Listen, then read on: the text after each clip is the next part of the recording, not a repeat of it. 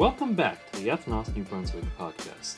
This week, our friend Gonzalo from Orlando will be sharing about his life and his relationship with Jesus.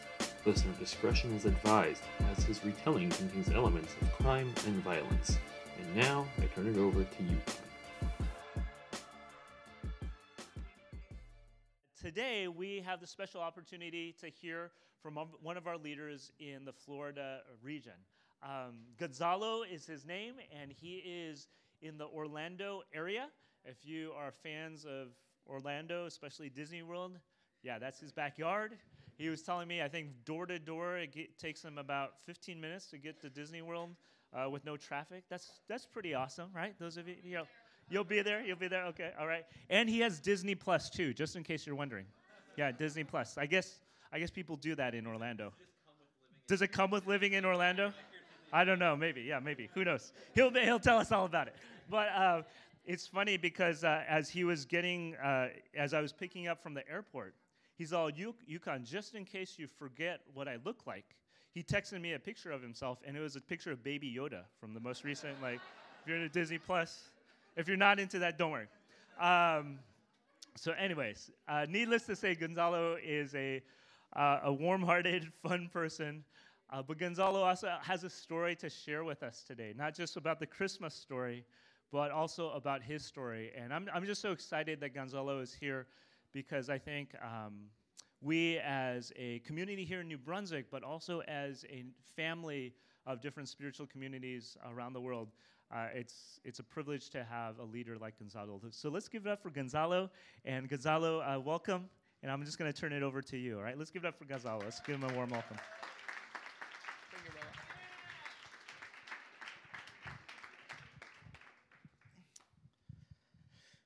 Thank you. It's an amazing privilege to be here.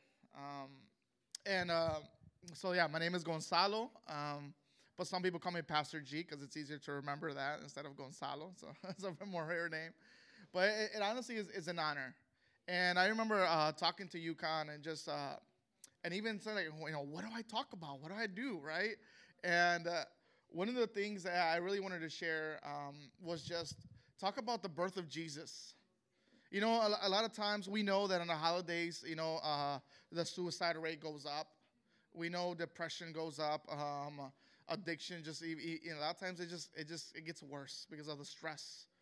And a lot of times when we look at the birth of Jesus, or we hear about the birth of Jesus, or we see a nativity scene of the birth of Jesus, we're like, oh, so cute. Oh, that is so cute, right? And so, and it's like, but when you read the scriptures, when you read the Bible, and you see and you hear about the birth of Jesus, it wasn't beautiful. And a lot of times, but if we don't know that, a lot of times it separates us from the truth of Jesus, of who Jesus is, and what Jesus came for. You see, Jesus came in a broken world. He came to a broken world. He stepped from his throne. God came from that to this earth. And imagine that in the verses it talks about how there was no room in the inn for Jesus to be born. So they had him in a manger like that, right? In a feeding trough where the animals feed from. Imagine an infant is in there. That was his place. That was his birth. It was cold. It was uncomfortable. And they said that they wrapped him in swaddling cloths. And basically what that means is a bunch of just straps of fabrics. And they wrapped him in that. That was his beginning. That is the King of Kings. That is his beginning. And I sit there and I wonder because, when growing up, I would feel like this separation between what is going on in my life, the tragedies in my life, my weaknesses, my burden, my addictions, my hatred, my bitterness, from the nativity scene, from the birth of Jesus, of who Jesus is. But now that I know that, it brings perfect with what I'm going to share about my testimony shortly before I go into the message. But it is the message. In the aspect where I was born and raised in Chicago, Illinois, and I'm of Mexican descent. But I grew up around Puerto Ricans. I grew up around African Americans. around everybody, right? Chicago's a melting pot, and it's a great place. And I grew up in the hood. I grew up in Section 8 apartments in the ghetto, and there wasn't any Airbnb there. I guarantee you that. And there probably still isn't any right now. I don't even think you probably pay people to go and stay there. But I was born in a very dangerous hood. But the thing about the hood where I was born and raised is that everybody knew each other. So even though it was the hood, even though it was ghetto, even though it was Section 8 apartments when they were pretty high, pretty up high buildings, we knew each other. We knew who drove what. We knew what shift they worked and different things like that. But I grew up with a father who was abusive. I grew up with a woman beater. He would beat my mom horribly, just horribly. He would beat her like he was just ending her life. That was how I grew up witnessing my father do those things. My father was an alcoholic. My father was a very violent man, what I didn't know is that my father was a traumatized man as well. My father witnessed his father be murdered, and a lot of that hatred was just in my family. I come from a long line of murderers in my family, and the cycle has just continued in our family repeatedly. And as I grew up that way, I grew up with a lot of pain, a lot of sorrow, a lot of emptiness, a lot of bitterness. And my mother was so busy being an abuse victim. And she would abuse us emotionally, mentally, verbally. That was my life growing up. And as I got older, my brother was involved in a homicide, went to prison. Things spiraled out of control. Our family was in danger for the situation that my brother was involved in. Our family was hugely in danger, and they almost ended my life as a child. And as we moved around from place to place, hoping for a new future, the problem was that nothing would change because you can move from location to location, but if the inside don't change, you're still going to live in that hell. You're still going to live in that ghetto. The ghetto wasn't the outside part. It was the internal part that was going on in our lives. And so I grew up bitter. And because of that, I ended up joining the gang. I made the decision to join the gang, to follow in the footsteps that many people in my family were in. And so I joined the street gang. And as I joined this gang, I quickly moved up the ranks. I did a lot of violent crimes fast. A lot of horrible things that I regret to this day. And the more people I hurt, the more I damaged the community, the more I wanted to go because it never satisfied. I was just that dark, that hurt, that broken.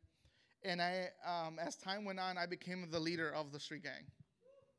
And as I became the leader of the gang, I ran 3 different cities for my gang. We did very violent things, shootings, stabbings, fire bombings, just to name a few, and it never satisfied. I had money, I had people, I controlled blocks.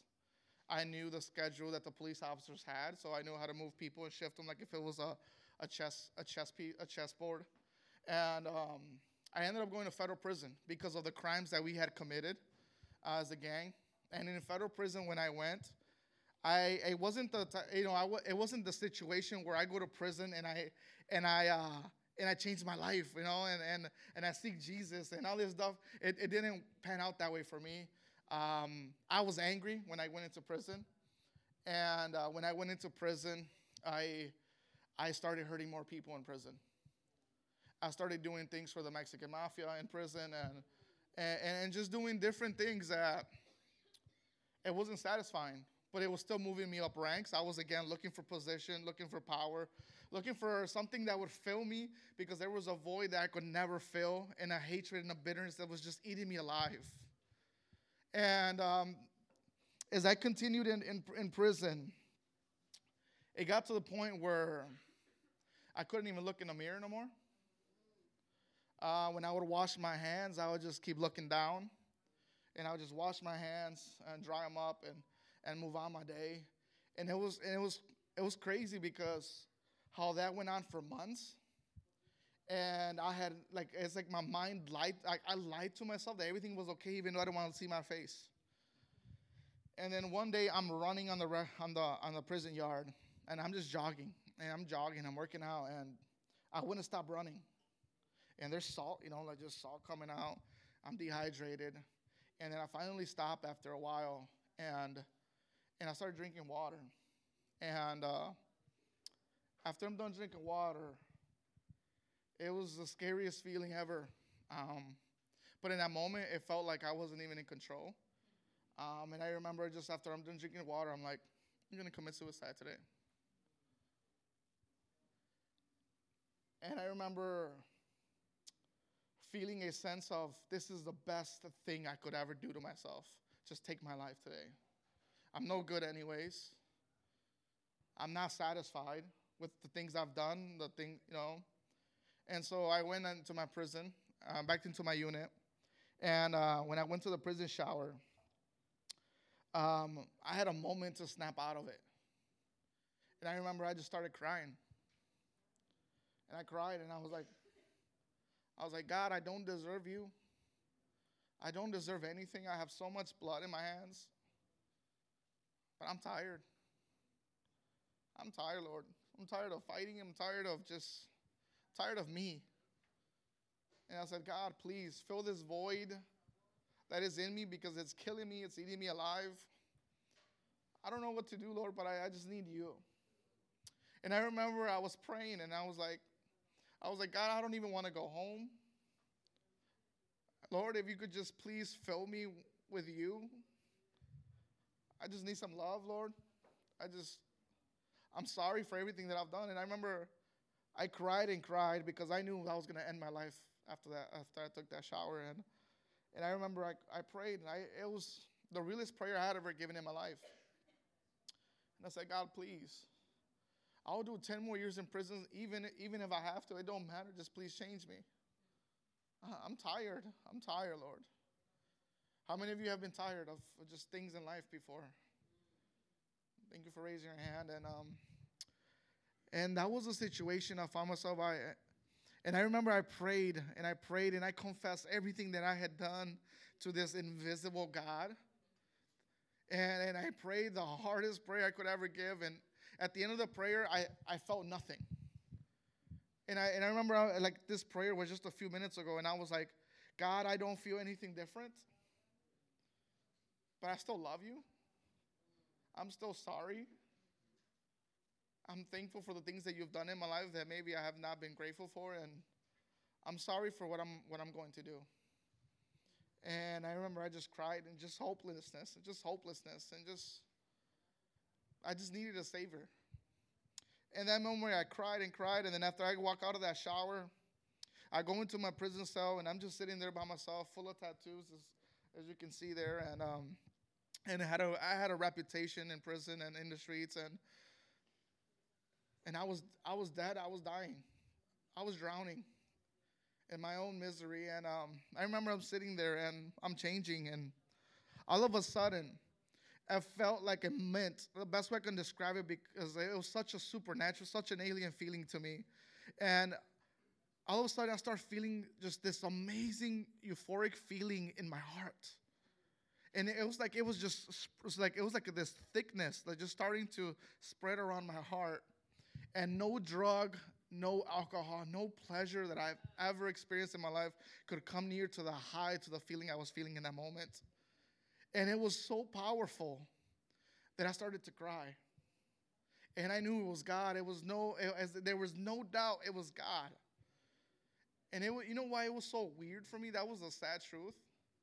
It was such a weird feeling for me because I never experienced true love in my life.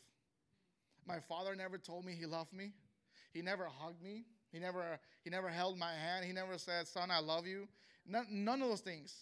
And my mother didn't either.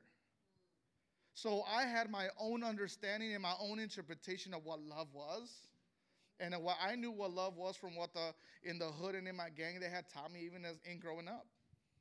and even in the music that I would listen to, and it would tell me that was the way love went. And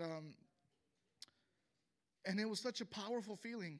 And I cried. And I remember just in that moment as I'm crying, and the only words that could come out of my mouth were, why me? Why me? Why?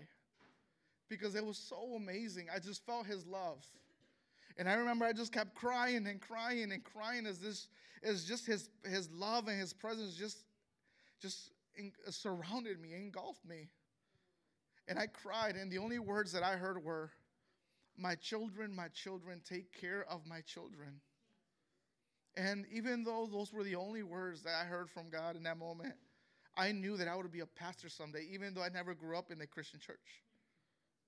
And I cried because of just like, who am I? Why me? But his love remained. That feeling remained. And I gave my life to Christ in that prison cell that day. And I grabbed that blade. I had a blade. And I threw it in the trash.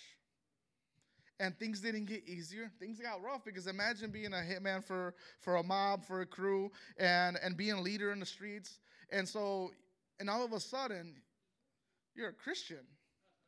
I mean, it's not like you can get a hall pass and they're gonna be like, okay, you're good, man. Like as long as you're a Christian, you're good. Even though you know about so many crimes and so many bad things, you're okay. We trust you. Go ahead. Just don't tell anybody. And so it doesn't work that way, man. And so so things got rough. They started testing me to do certain things that I can't speak about, and I wouldn't do them no more.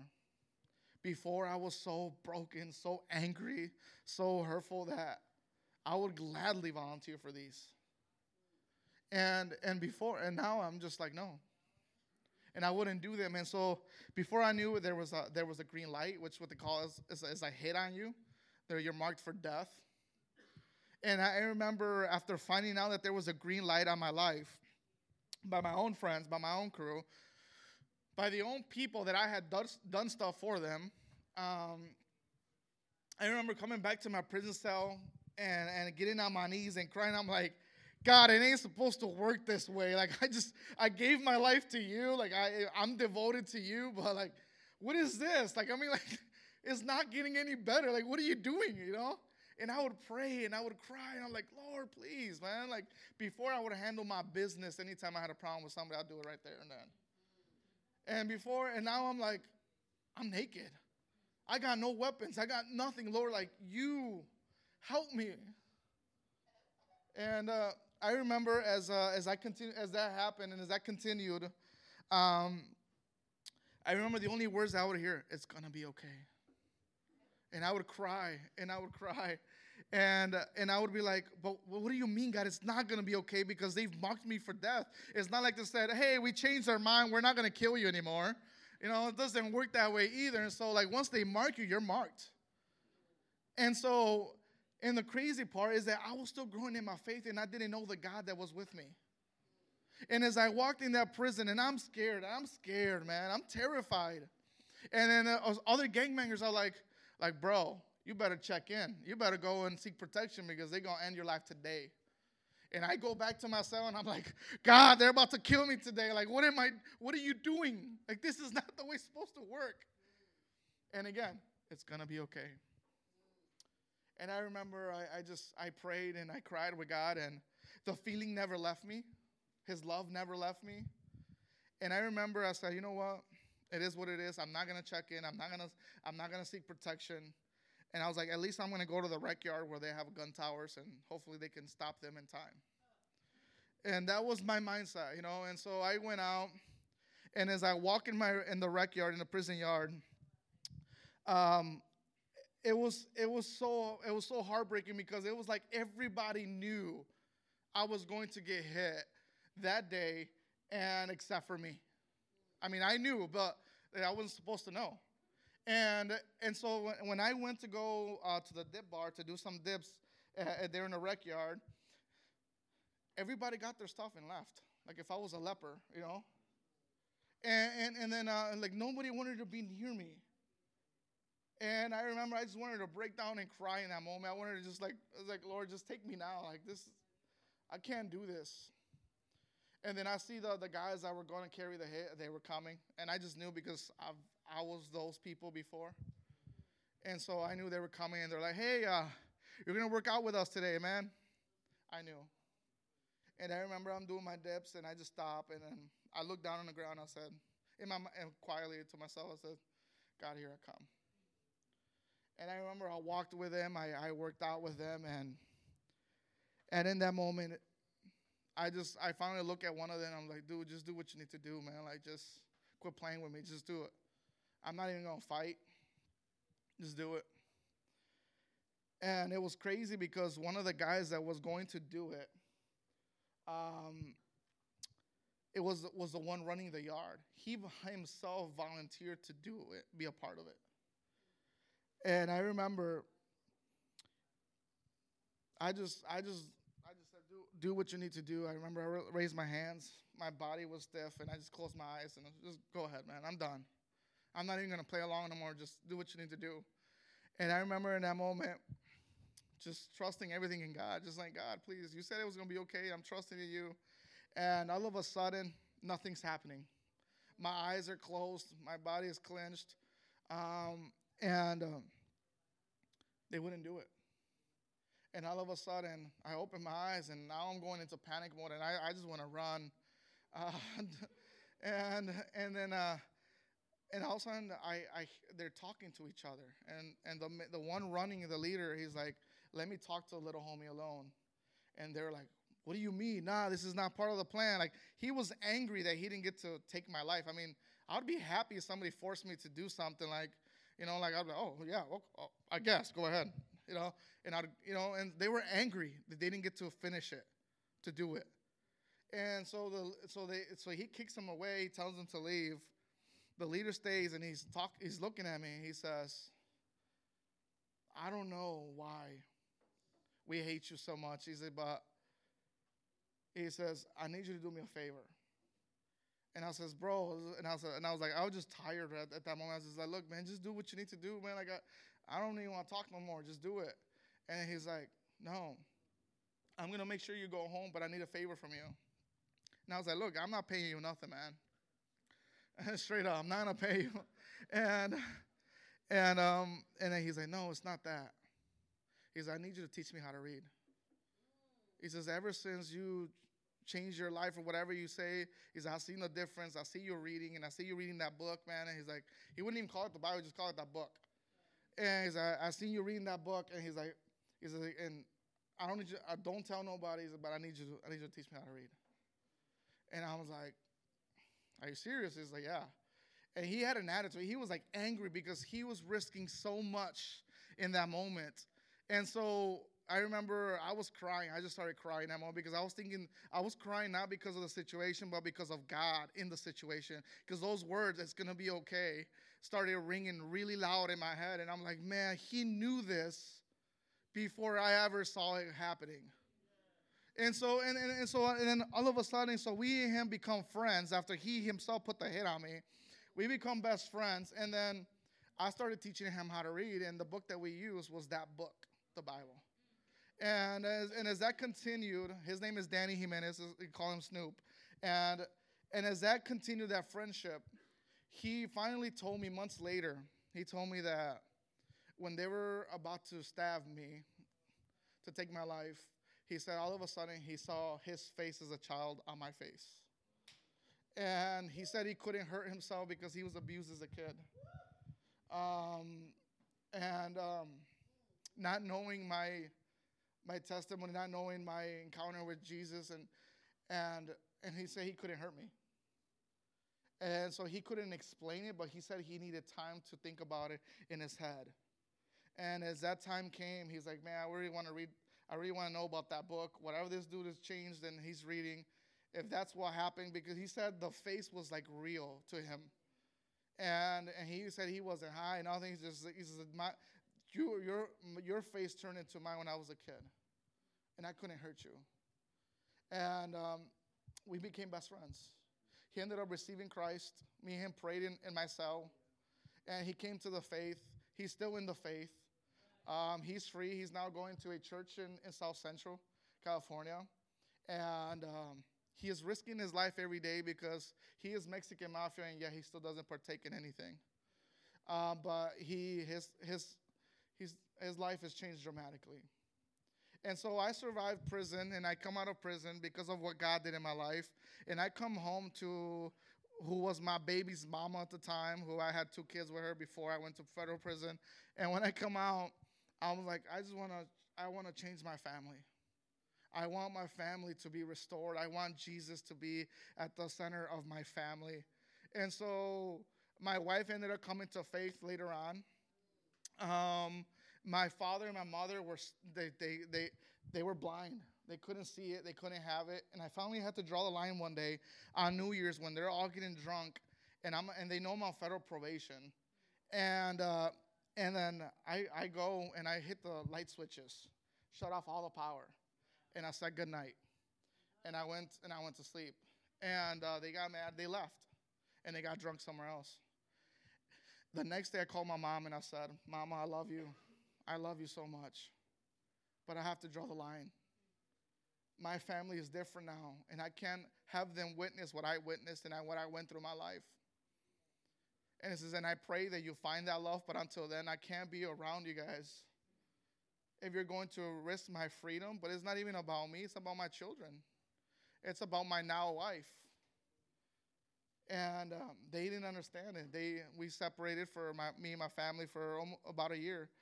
And I loved them and prayed for them continually. And then one day my mama calls me and she says, son, I love you. And she was crying. She's like, we're having a cookout. She's like, can you please come over? And I said, Mom, you know my rules. And they're not my rules. I just want my family to be okay. And I don't want them to see what I went through. I want to walk with you, as I told her. I want to help you guys. But you have to want it. And she says, we're ready, son. I promise there's not going to be any alcohol. There's not going to be any cussing. Please come over. And I cried with her on the phone. And we went. We had this grill out. There was no alcohol. There was no fighting. There was no cussing. And it was such an amazing time. And I remember just crying to God in the bathroom and just at my mom's house, just saying, thank you. Even if it's just this is the only time that they keep, thank you, God. Later on, my mom ended up coming to faith. She ended up getting baptized. God changed her. God changed my sister and her husband. They came to faith. They were baptized later on. My father fought it for many years. And then last year, in May, my sister calls me. And she says, your dad wants to be baptized. And she wants you to baptize him. And so I baptized my father. I've seen my father change. The man that he is now is not the same one I knew back then. He always wants to hug me. I was talking to Yukon. He calls me through Messenger. I don't know why. He just likes to do that, even though he has service in his phone. And if you know Messenger, if you're not on Wi-Fi, it's like crappy phone call. But he always does it, and that's what he likes to do. And I'm like, Dad, you can call me on your phone. It's like he likes to see my face, and so he'll even FaceTime and stuff. And he's still like, I see God's heart being changed. My dad was just a very angry, abusive, bitter man. And now if you met him, people are like, what you used to share when you sharing your testimony, they're like, it doesn't even look like him. Like, I don't even see him doing the things that you've said that he's done. Because God has changed him so much. And then so we talk on the phone now often, and he's just like, and he's like very awkward because he's still getting used to the whole, being a dad thing. And so he's like, he just says things like, son, I love you. And I'm like, I love you too, Dad, in Spanish. And so like, and then he just gets quiet. And then just like, and then it's like, and I'm like, this is the part where you talk about other stuff, And then, well, that's my dad. And so like, and he's so awesome, man. And I thank God for that. And so we're going back on the holidays this Christmas, and I realized that I don't have any pictures with my father. And so I look forward to hugging, to talking, to even kissing him on his head and just telling him that I love him and that I'm thankful that he's changed, and look forward to taking pictures with my dad. And that's the thing about Christmas, man. That God, and even he went through it. He was born in a manger. He was born in the coldness. There was no room for them, right? And then it's amazing because if you look on your probably almost out of I'm almost out of time, so I'll let you guys read it on your pieces of paper, the verses on Luke 2. But on there you see the angels. Imagine on the night that Jesus is born, right? This is amazing. And so between the Old Testament and the New Testament, they say that there's 400 years of dead silence where God is not talking to the people of Israel no more. You are sinning so much, which means you are rebelling against me, and you are so lost so much. He was just done talking for those 400 years between the Old and the New Testament. And then all of a sudden, in one night, it's like there's this explosion of activity where God says, the King of Kings is here. And then angels appear to these shepherds, right? If you know anything about shepherds, they were like the rednecks of that time, right? Like they were like the hillbillies. Like they lived in the country, they lived on the hills. And these two shepherds in Bethlehem, they took care of the sheep that was to be sacrificed later. Think about the connection here now. And these shepherds were considered to be lowly. They were considered to be untrustworthy. At times, these shepherds, they weren't even allowed to speak in courts. Like, even if they were witnesses to something, you couldn't use the shepherds. Like, well, this shepherd saw it. And like, no, you shouldn't even mention that because that'd make it sound bad. Because they were known as thieves and untrustworthy. They were dirty. They were smelly. It was like the lowest thing you could do as a job. And so imagine God, the creator of this earth, the creator of us, that he chooses the most broke down too, people, that he uses these shepherds. So this angel appears, and all of a sudden they're taking care of the sheep. It's cold, it's night, it smells bad. They probably couldn't even tell that it smelled bad because they were probably used to it, right? And so they're just thinking in the night and in the darkness. It's not like there were street lights out, right? And then all of a sudden, this explosion of light happens. And they're frightened. And they're like, and they see this angel. And, and we see the pictures often where we see like, babies in diapers and they got little wings and stuff.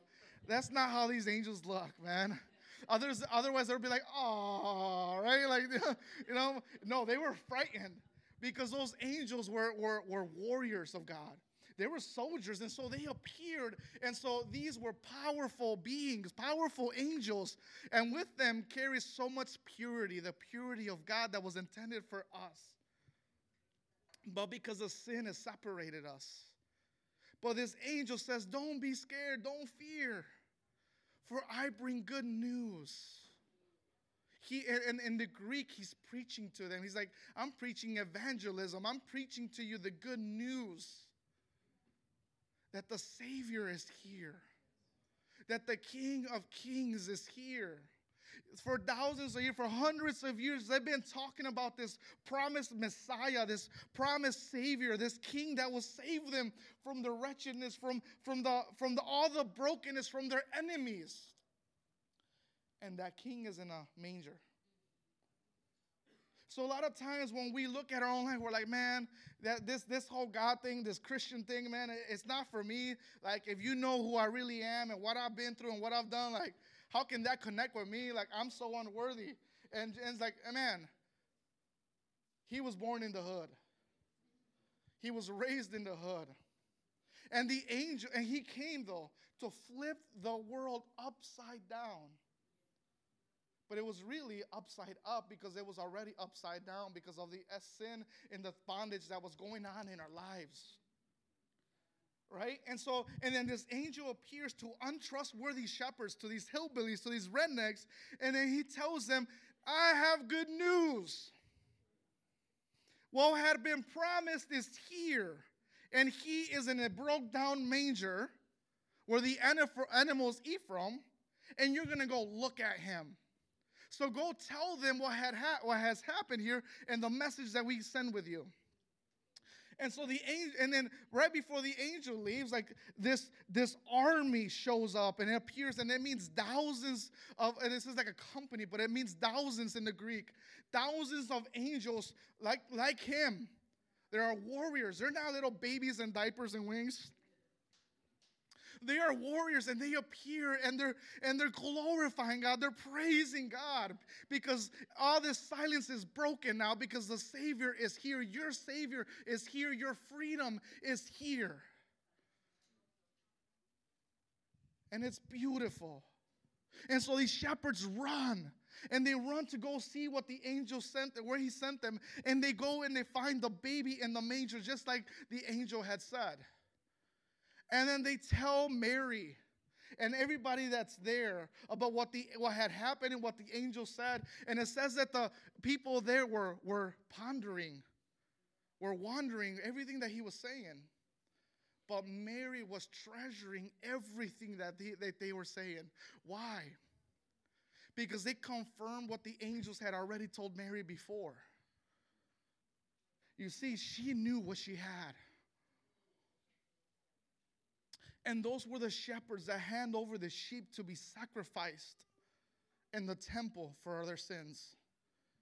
Jesus later on would walk on earth, would be doing ministry for 3 years, share the good news with everybody, and then go to the cross and give his life for our sins. He is the ultimate lamb, the only lamb that needs to be sacrificed for our sins. And today he is alive. Because even though the religious rulers of that time tried to end him, they tried to shut him up, they actually worked with his plan. And he was victorious over death. We don't have to fear death no more. We don't have to fear the darkness that is in our lives at times anymore. We don't have to fear the weaknesses and the chains and the things that we go through in life anymore. Because he is known as Emmanuel, God with us. That's what it means, God with you. Say with me, God with us. God with me. That is who is with you. And all he is seeking is for you to share, bring your burdens to him. To bring ourselves in that moment, like I found myself in that shower, just honestly surrendering to him, to wave our white flag and saying, I surrender, I give up. I can't do this alone. We can't do this alone. For thousands of years, the Israelites have been trying to do things on their own, figuring it out. And when the king was there, fulfilling all the hundreds of prophecies that was told about him, even when he's in their face, they kill him. We kill him because I believe that even in that, if that was this time, we would have killed him too because of our sins and our hatred. We're so blinded and we miss the blessings of God. So what is our prayer for today? And I'm sorry for going longer. Our prayer is that may we not miss the blessings that God has in this Christmas. That he is the blessing. But the thing about God, that the reason his name is God with us, because he loves you. Every single one of you. And your sin, he already knows about it. Your struggles, he already knows about it. Your pains, your burdens, he knows about them already. And as a matter of fact, he's saying, you know what? While you're embarrassed to tell me them, come, bring them to me, because I can get rid of them for you. Help me get rid of them with you. And so a lot of times we need to put Jesus in our darkness. We need to put Jesus on the things that are hurting us, that are holding us down, that are holding us captives. Because we can be free in this world, and yet we can live in a prison out here. And I realized that after coming out of prison and coming out like a Jesus freak, just super excited. I'm like this baby Christian, and I'm ready to take on the world with Jesus. And then a few months later, I'm like, just getting mediocre with my faith and my walk. Because I got so many other distractions and things in my life. But the beautiful thing is that God kept sending me broken people like me that were friends that I got to love. People that have gone through so many different things, even things that I haven't struggled with, but it's their struggles, it's their war, it's their story. And God's like, remember how I helped you? And how I'm helping you? Because you ain't perfect. None of us are perfect. Go help them. And that's the good news of Jesus. After Jesus resurrected and he came back on the third day and he's spending time with the disciples, right? Because death can't hold him down from us. Nothing can hold him back from us. And he comes back and he's like, hey, yo, in case you don't know, all authority has been given to me on heaven and on earth. Therefore, go and make disciples. Go make more people followers of me and baptize them in the name of the Father, the Son, and the Holy Spirit. And teach them all that I commanded you. And know that I am with you, Emmanuel, to the end of the age. He's not telling us to become religious. He's not telling us to live by laws and be worried about losing our salvation. He's telling us, live out your salvation daily. Live out my sacrifice for you daily and follow me on your knees and walking. And we're not going to be perfect. And he knows that. But he's saying, walk with me. And this Christmas, as there's darkness, as there's depression, as there's stress, just remember that he was born in a manger for us. He was born in the hood for us. He didn't come for the healthy. He didn't come for the perfect, even though there isn't any perfect. He came for the broken, for the hurting, for the sick, and for the lame. We are that lame. And in that, he's saying, I love you. I want you. And as a matter of fact, I love you so much that I want you to spend eternity with me. And in that heaven, in that kingdom that I'm going to first put in your heart before I take you into my heavenly kingdom, before I take you, I'm going to put it in your heart. In that kingdom, it's going to be with you. And those angels that those shepherds saw are going to be around you and walk with you. You just got to walk in that authority. You got to walk in that victory. And whatever obstacle or Goliath or anything that may taunt us or come our ways, we got to just remember, you know who our God is. The God of the armies, my God, is more powerful than anything. And those giants will fall. And I pray that our lives throughout this Christmas and even past it, man, even in the new year, that we may live a life of giants that are slayed. That may we live a life where it's a legacy worth leaving behind. Because when we die, that people can say, we know they're not in that box because of what they kept saying. We know that they're with the King of Kings, and I want to go where they are. And I want to walk in that walk. I want what they have. And Jesus, it's so easy to attain, though, because he already did all the work for us. Amen? Amen.